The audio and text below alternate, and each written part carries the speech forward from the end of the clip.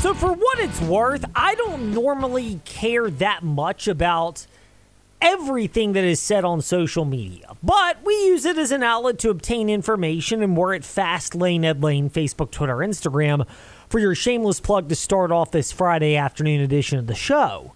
But there are certain things that are noticeable on social media.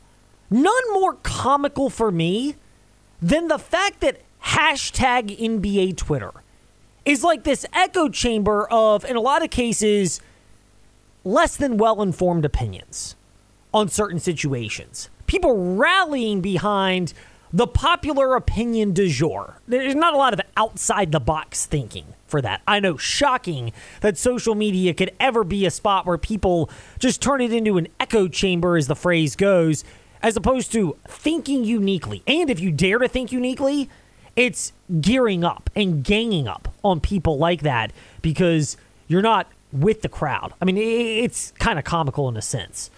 But the reason for bringing this up is a couple fold in lieu of the NBA draft last night. One of the thoughts is this. So Adrian Wojnarowski doubled down on Brandon Miller being the second pick. Everyone knew it was going to be Victor Wembanyama, the French sensation, 7'3" or whatever he is, to the San Antonio Spurs. And then, 7'5", to the San Antonio Spurs. We all knew that was going to happen. By the way, for kicks and giggles here, if you wanted to win $1 on Victor Wembanyama to be the top pick in the draft, you had to bet a lot of money. $750 to win $1. $1. Yep. That is basically like my entire bankroll when it comes to this type of thing. Now, granted, some of it's tied up in college and pro football stuff going forward and a little bit of NASCAR and tennis too. So, those are kind of the four things I've kind of fine-tuned my focal point, if you will, in terms of areas of focus. I wouldn't call it expertise, but focus and entertainment to at least have a marginal chance to not embarrass myself. So there's that part to it. But there's this other aspect as well. We made fun of it about a year and change, when Adrian Wojnarowski was talking about crowd behavior at sporting events and blaming sports betting. Never mind that he was talking about a Celtics game where, granted, culturally, sports betting is a big thing in the Northeast, even though at the time it was not technically legal in Boston, Massachusetts. So people, for the most part, unless you went offshore, could not log into their app of choice, place a bet during the game, and then berate the players like the ill-informed Adrian Wojnarowski could bring up. Last year was not his banner year. Well, I know, hashtag NBA Twitter, come at me for that one. He also was wrong about Paolo Banchero going number one. Thought it was going to be Jabari Smith all the way. It turned out to be Banchero. Last year, victory for Shams Charania. This year, it's the opposite side of things. And it does beg an interesting question, because there are two big NBA insiders, Shams Charania of The Athletic and Stadium, and then Adrian Wojnarowski. One with ESPN, kind of like Adam Schefter. You might be the only football. human being that has said their full name this many times in a row. I might be, because everyone in NBA Twitter, hashtag NBA Twitter, Woj, hashtag Shams. Okay, I get it. We don't really know even these his people. own network just calls him Woj after the first time. But they at least know him, so I can understand that. The comical part is people that don't know him are also applying a nickname to him. I'm also understanding my skill set, and I'm just going to say Woj and Shams because I like to hit base. I mean, sometimes you just got to get up and hit base hits, and that's what I'm going to do right. You're taking what the pitcher gives you. Yep. To use an analogy for the foul ball area podcast. They have nicknames. You can use them. Well, in their defense, I'll say this. For your average person, it's a lot easier to say Woj and Shams than their full name. It's not like Bob Smith and John Doe. It's not like Ed Lane. Or Trey Lyle. I mean, my full name is a little more harder, but we don't have to say that one on air. Yeah, I mean, it's a little bit not more harder. It's a little harder. Yours is still easy.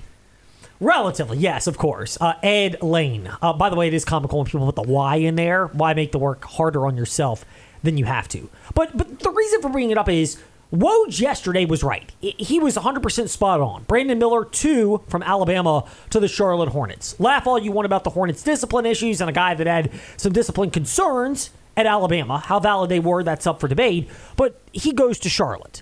Woj doubling down. Even in one of his tweets yesterday, and people think it was coming after Shams Charania. Some people think it was just coming after the fact that he was wrong last year and wanted to reemphasize that he is a very premier NBA insider, and he is. Premier. Well, look, they're two. It's like the NFL. The NFL, you've got two. Yes, there's Lock and Four of CBS, and there's Glazer of Fox, but the NFL, it's Rappaport for the NFL Network and Adam Schefter for ESPN. NBA, there's two. There's Shams Charania of The Athletic and Stadium, and there's Adrian Wojnarowski of ESPN.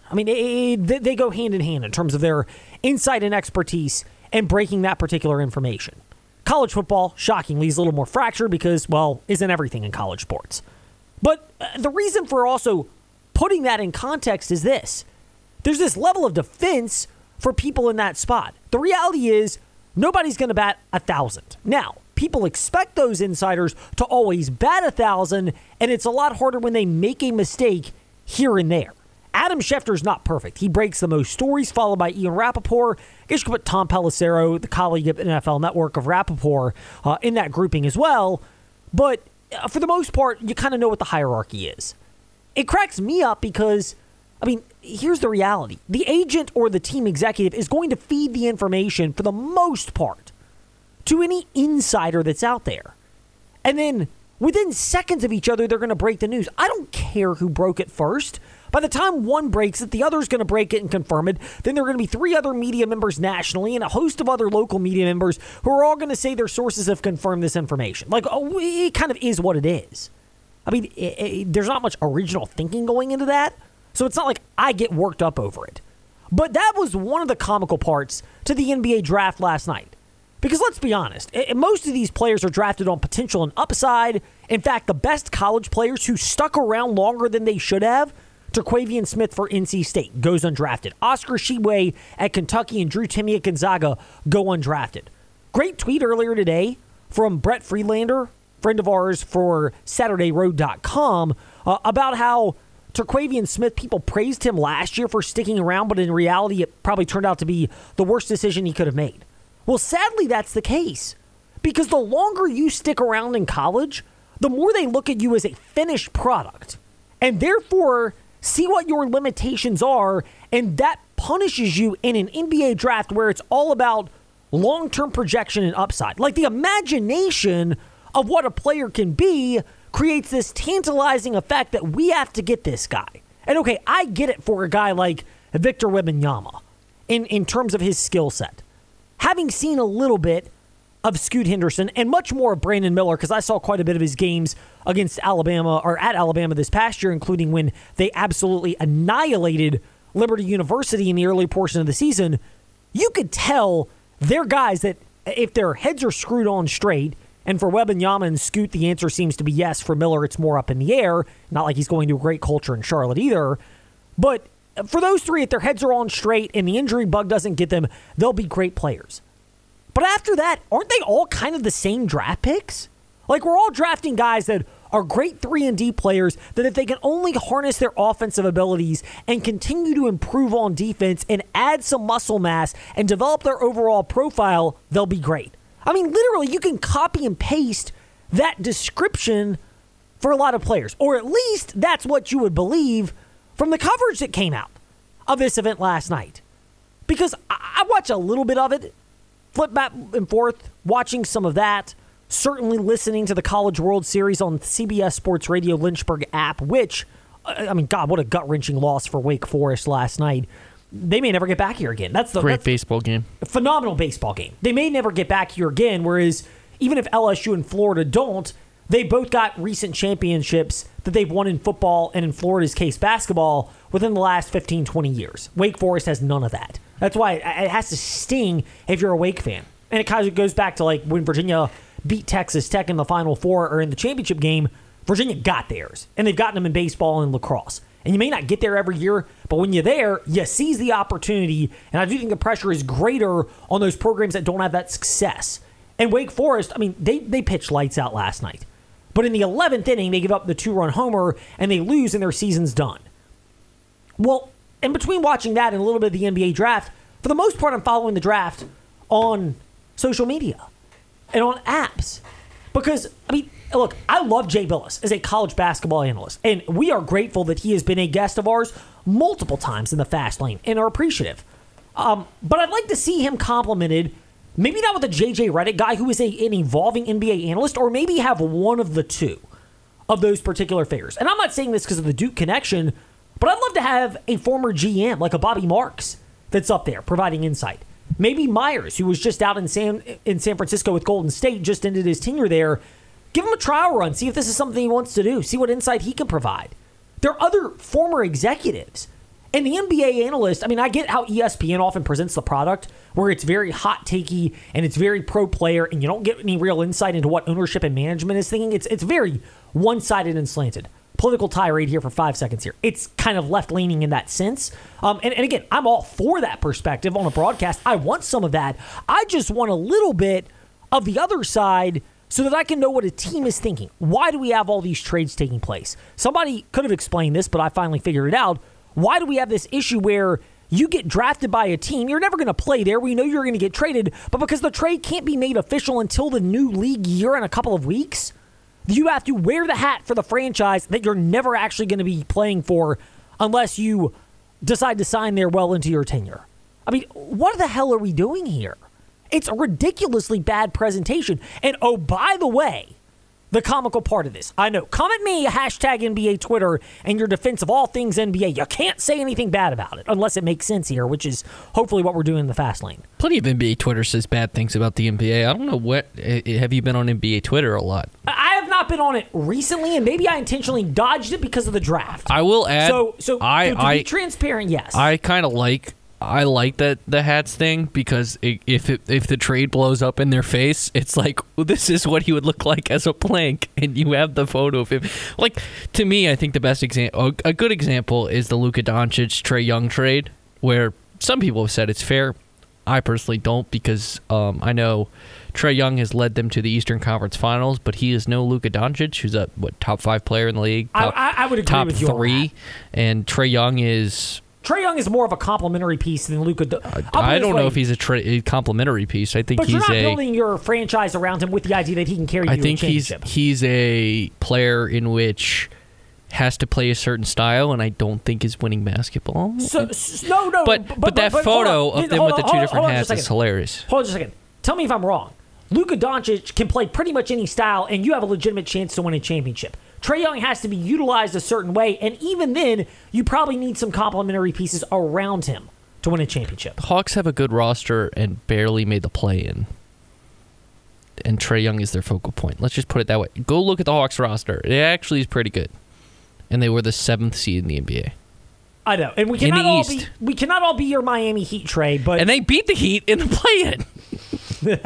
They did, ironically. Just show how crazy this postseason was. It was, and it was very entertaining. But the other part of the NBA draft coverage that gets me, because I shifted most of my focus over to keeping up on social media and on apps with the game, with the NBA draft picks.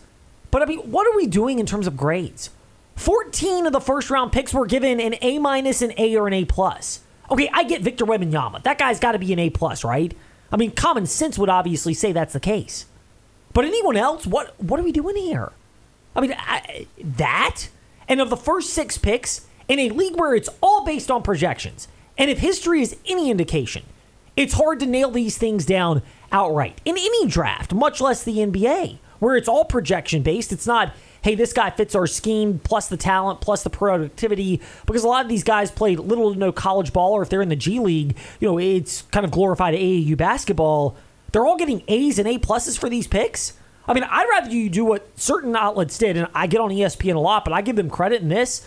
Their analysis was not great. It was, how does X player fit with Y team? Or what could they see in this player, and how should they develop him? That tells me something I didn't know. Makes me a more informed fan. It is entertaining because I can actually learn something, and it's not just another embrace debate style of content. And that is one of the cool things that happened from the draft. But it wasn't as much. There are so many ways to improve the quality of the product when it comes to the draft. Just like there's so many ways to improve your cooking experience. And the easiest one is to get the right grill.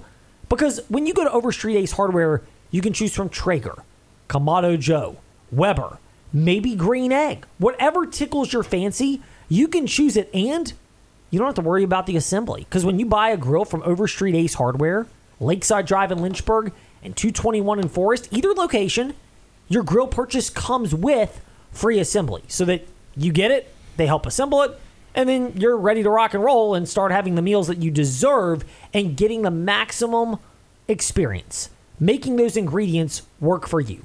Unlike the NBA draft, where oftentimes you have no clue if the ingredients are actually going to work for you because the analysts don't inform you whether that's truly the case or not. Oh, you know you're informed with Overstreet Ace Hardware because they know about the grills and can help you enjoy them the best. Overstreet Ace Hardware, 221 in Lynchburg, 221 in Forest, and Lakeside Drive in Lynchburg. Now, a little time to get into some what he said and what he meant before WSET's Dave Walls joins us around 5:25 today here in the Fast Lane. Nothing beats an insightful press conference. I think I realized we got a long way to go. We definitely did some good things, and we did some things that we want to take back. We left some yards and some points out there on the field, but for the first time coming out and to get a dub is really a blessing, and we were just happy to have that. That's why you need so-called experts to decipher what's really being said. It's nothing about the past, nothing about the future. Right now we're preparing for Cincinnati. It's time for what he said and what he meant. True insight into all the cliches and coach speak. So the new president of the NCAA is Charlie Baker. And he recently went and spoke in front of Congress because we all know that that's what they need to be doing with their time, finding a way to solve all of the issues that pop up in the world of sports, not bigger, larger national or global issues that really impact most of us. But alas, he spoke. So let's address and dissect a little bit of what came out of his mouth when he spoke to a number of stakeholders at Congress and at the NACDA Stakeholders Annual Convention in Orlando, saying he, quote, has not met an athlete that wants to be designated an employee, end quote. So what he's saying is this: Charlie Baker, the president of the NCAA, saying he has not met an athlete that wants to be designated an employee. Would you? Once you get designated an employee, it's even easier to do what Colorado's already trying to do with Deion Sanders, because at that point, there's no public backlash. You're an employee. You don't perform, you move on from somebody. Granted, schools like Colorado and Coach Prime can do that, but there is at least a level of backlash that prevents people from going that route. Plus, if players get designated as an employee and they're not mentally ready for it, it's a lot harder to actually enjoy the perks of being an athlete, especially in certain spots where, and I don't think this is the wisest financial approach, and it's proven out to be the case at certain spots. But the idea that everyone on the roster gets a certain amount of money just being there, and then based on where you are on the depth chart and performance and other things, you might actually get more money. All of a sudden that can change if you're an employee. So yeah, I'm pretty sure a lot of athletes don't want to be designated as employees. More what he said and what he meant from NCAA President Charlie Baker, and specifically what was said at the NACDA Stakeholders Annual Convention in Orlando a week or so ago, saying that he is committed to creating a common NIL contract that looks the same for each athlete, that does a deal noting transparency is fundamental to the operation of NIL, and describing a new roadmap for the NCAA. He expects the blueprint to be completed by this summer. Okay, here's the deal. If you're going to use the word contract, I mean, again, I am no legal expert, but I did, and nor did I stay at a chain hotel last night. But I'd like to apply a little common sense here and say that it just seems like if you invoke any kind of contract and there's a legal agreement that goes into that, is the only real way to enforce something like that making somebody an employee? Like, how are you going to do this? Once again, this seems to be the classic case of grandstanding by leaders of an organization. We're taking steps. We're trying to advocate for this. We want to show that we can have these issues and putting our best foot forward. And since we can't, we need Congress's help. I mean, we've seen what happens when you try to get political figures involved in NCAA business. It hadn't exactly worked out very well. Look at the Supreme Court decision that was not 5-4 in favor or against the idea of players profiting off name, image, and likeness, and condemning the old NCAA structure, basically saying that it would not hold up in any kind of business practice. None of that. So you've got that particular angle to it. To me, you can beg all you want for political intervention, but to me, it's just delaying the inevitable when it comes to college sports, which is finding a viable plan. But this isn't a shock because the NCAA has buried their head in the sand for years. As opposed to being the grown-ups in the room, they become the people in charge and with power who are focused on doing what plenty of people in those spots do, which is protecting their power and access to money, not actually leading, even if it means, in some cases, making certain members of that organization more obsolete. I mean, it's the classic union principle where oftentimes I think when unions are started, it's great. Improved working conditions, better wages, better things that are necessary. But sometimes the issues get resolved and then you're just trying to find a way to stay viable and you don't want to say that you're becoming obsolete, so you come up with more things to do. Well, here's another part.